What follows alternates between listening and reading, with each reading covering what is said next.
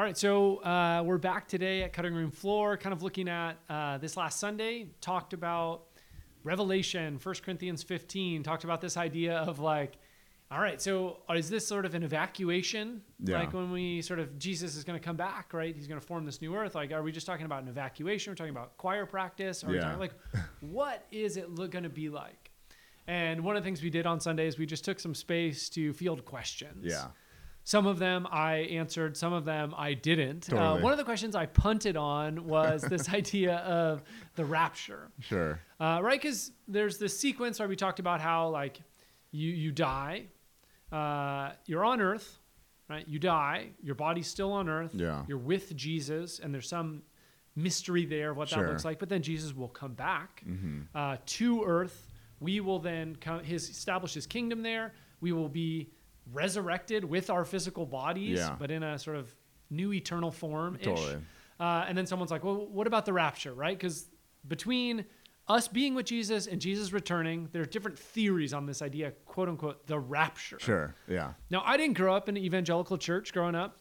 So maybe you can share with me, like from your expertise, having grown up in that space, like what is the rapture? And if someone's not familiar with it, Yeah. how do they make sense of it? Totally. Yeah. Yeah. I don't know about expertise, Yeah. but we can go into, at least in my own kind of background and understanding of what this idea is. The rapture kind of comes from, it's like, to be technical, comes from the Latin word for to be taken up or to come away in our English translations. Yeah. So from 1 Thessalonians, we'll get to that in a second. But this idea of the rapture is essentially this idea where in like the scheme of things or the end timeline, if you will, there's this event that precedes Jesus making all things new. Okay. So this is before Revelation 21 Sure. and 22. But this is Jesus' return. This is Jesus' return. So Okay. like Jesus' return would be like this much more macro, holistic sort of event. Sure. And at the beginning of this sort of process of Jesus making all things new, Jesus comes back to earth for his people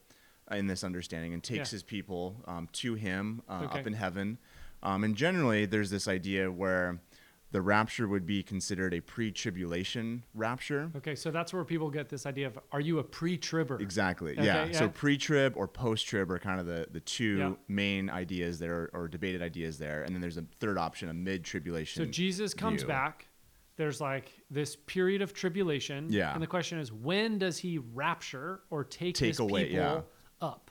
Yeah, because the idea is that when God, kind of based on an understanding of the book of Revelation, God is going to judge the earth and deal with wickedness and evil. Okay. And during that time, God will have taken his people away to keep them with himself as the judgment falls. And that's so a 7-year period? It's a 7-year period in this kind of understanding, So a literal to, 7-year period. Like this sort of rapture perspective, there's a 7-year period upon Jesus' return, and he takes his people up either at the beginning of that, the middle, or the end. Yeah. So those are kind of the three main sort of buckets. And then after that, according to this theory, there's also then a 1,000-year reign of Jesus on earth. Totally. Before he makes all things new. Exactly, yeah. So this would be all kind of putting together key passages from Daniel, a little bit of Jeremiah, the book of Revelation, and then specifically with what you're referring to, the 1,000-year kind of, it's called the millennial reign from Revelation chapter 20.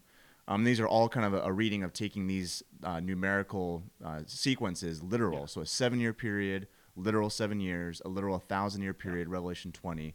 And then you have the narrative and the description that John has in Revelation 21. So, but what's clear here is there are very smart and very faithful people that disagree on some of this. Yeah. So not everyone assumes that 1,000 years and 7 years are meant to be a literal 7 years. Exactly, yeah. And this kind of gets into kind of a whole field of like how you read Revelation and apocalyptic literature. Sure. But just kind of like on a basic level, numbers and the way that numbers are used, especially in Revelation, are generally very symbolic in nature, at least from kind of my understanding to that. Again, smart people disagree on so this like for sure. 7, give me an example. Like So 7, like even thinking back to like the book of Genesis, God creates in 7 days. There's that sequence all throughout, even when the tabernacle and the temple are instituted in 7-day cycles. And it's generally kind of this picture and this idea of completeness or wholeness is usually associated with the number 7. And then 1,000 can be also understood in similar way, right? Exactly, because it's a multiple of 10, and oftentimes 10, you think about the 10 Commandments. There's other instances where the number of 10 pops up in Scripture, or multiples of 10. And that others can symbolize or depict this idea of wholeness or completeness. Yeah. So there's one way when we talk about the rapture, we can sort of do it in this linear way of like 7 years with a rapture somewhere in that 7 and then 1,000-year reign, or those could be more symbolic. Totally. It seems like also there are certain texts in the New Testament that people point to and say, look, this is where right here, totally. Like the rapture. Yeah. Maybe you can unpack those a little bit. Totally. I think 1 Thessalonians and then in Matthew. Yeah, totally. Yeah, I think let's start with 1 Thessalonians because this is, I think, probably the more popular out of the two. But I think it'd be helpful if I read a little bit of it here. So this is 1 Thessalonians 4, starting in verse 13. Paul writes, "But we do not want you, church, to be uninformed about those who are asleep," referring to those who have died, "that you may not grieve as others do who do not have hope. For since we believe that Jesus died and rose again, even so, through Jesus, God will bring with him those who have fallen asleep. For this we declare to you by a word from the Lord, that we who are alive, who are left until the coming of the Lord, will not precede those who have fallen asleep." And verse 16 is kind of where it gets key here. "For the Lord himself will descend from heaven with the cry of a command, with the voice of an archangel, and with the sound of a trumpet of God, and the dead in Christ will rise first." Then verse 17, this is key. "Then we who are alive, or still alive, who are left, will be caught up together." And so that's where the word rapture comes from the Latin translation. "We who are caught up together with him, we will be caught up together with him, in the clouds to meet the Lord in the air. And so we will always be with the Lord." So this idea of being caught up in the air to meet the Lord in the clouds. And so this idea is, here's Paul, it seems pretty clear, right? Yeah. Jesus is coming back. And upon Jesus' arrival, Jesus is going to first take his people up to be with himself. And so the idea then is you piece together the timeline we were just talking about, and Jesus has now kind of more or less evacuated his people from the earth. And then this 7-year period, or this tribulation period, will come. The thing, though, is that as you kind of look at, especially with the idea of like meeting the Lord, or that word for meet, this idea actually has contextual significance with kind of even Paul's kind of Greco-Roman world, where what I mean is that when like a king would come and arrive at a city, especially after like a victory or a battle or something like that, there'd be this customary practice of the people going out to the edge of the town or the edge of the city or outside of the gates even to greet that like noble official or that king or that general. To like celebrate, like it's welcome, like an entourage, honor, exactly. And then that person, that king, would be coming back to that city. It wasn't like the king was then going to take those people away, somewhere else. So they're basically like, I imagine, like they go out, they welcome the king, and then they come back with the king to their home. To the capital city, because they're announcing like this is the moment of full and final victory, to recognize that in front of the whole town or whatever. And I think that's, as you kind of look at it in that context, this might be actually what's happening here with 1 Thessalonians, because this idea even of meeting the Lord in the clouds, that echoes back to Daniel 7, and this idea of like this Son of Man figure being this high and exalted king over all. And it's not talking about, when you look at Daniel 7, and then I think when you read 1 Thessalonians like this, necessarily an escape from this earth. It's a receptive passage where Paul is saying, hey, church, we are welcoming Jesus back as king, and we're going to meet him in the air, so to speak. It's kind of a metaphor here, an image here. So rather than saying literally, we are going to be raptured to be with Jesus and hang out. Yeah.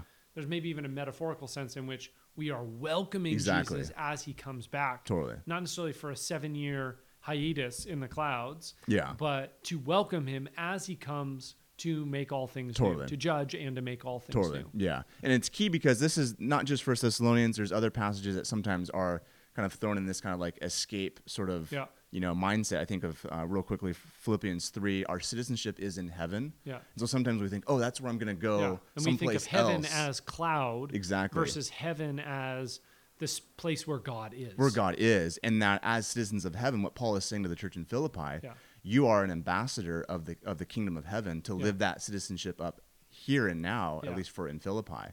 And even when Paul writes that in Philippians 3 verse 20, the next verse says, and it's from heaven we await a savior. Yeah. So Paul is saying to the church in Philippi there, Philippians 3 again, it's from heaven we are awaiting Jesus to come back to us here on earth. So the direction is from heaven to earth in both, I think, 1 Thessalonians and Philippians 3.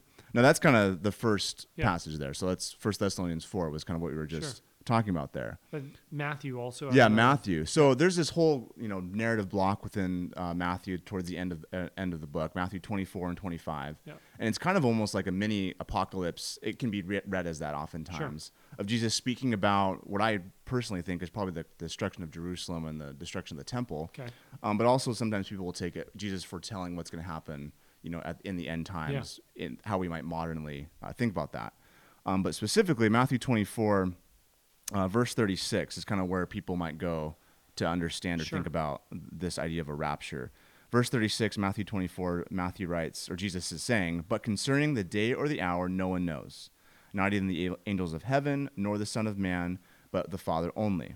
And this is important for contextual purposes. Verse 37, "For as were the days of Noah, so will be the coming of the Son of Man." So Noah, the Noah narrative needs to be kind of in the background as we're reading this text. And Noah is connected to the flood. Yeah. So a time where God was judging the earth and kind of that whole scenario.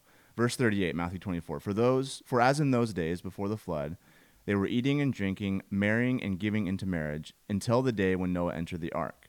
And they were unaware until the flood came and swept them all away. So will be the coming of the Son of Man. Speaking of Jesus' return.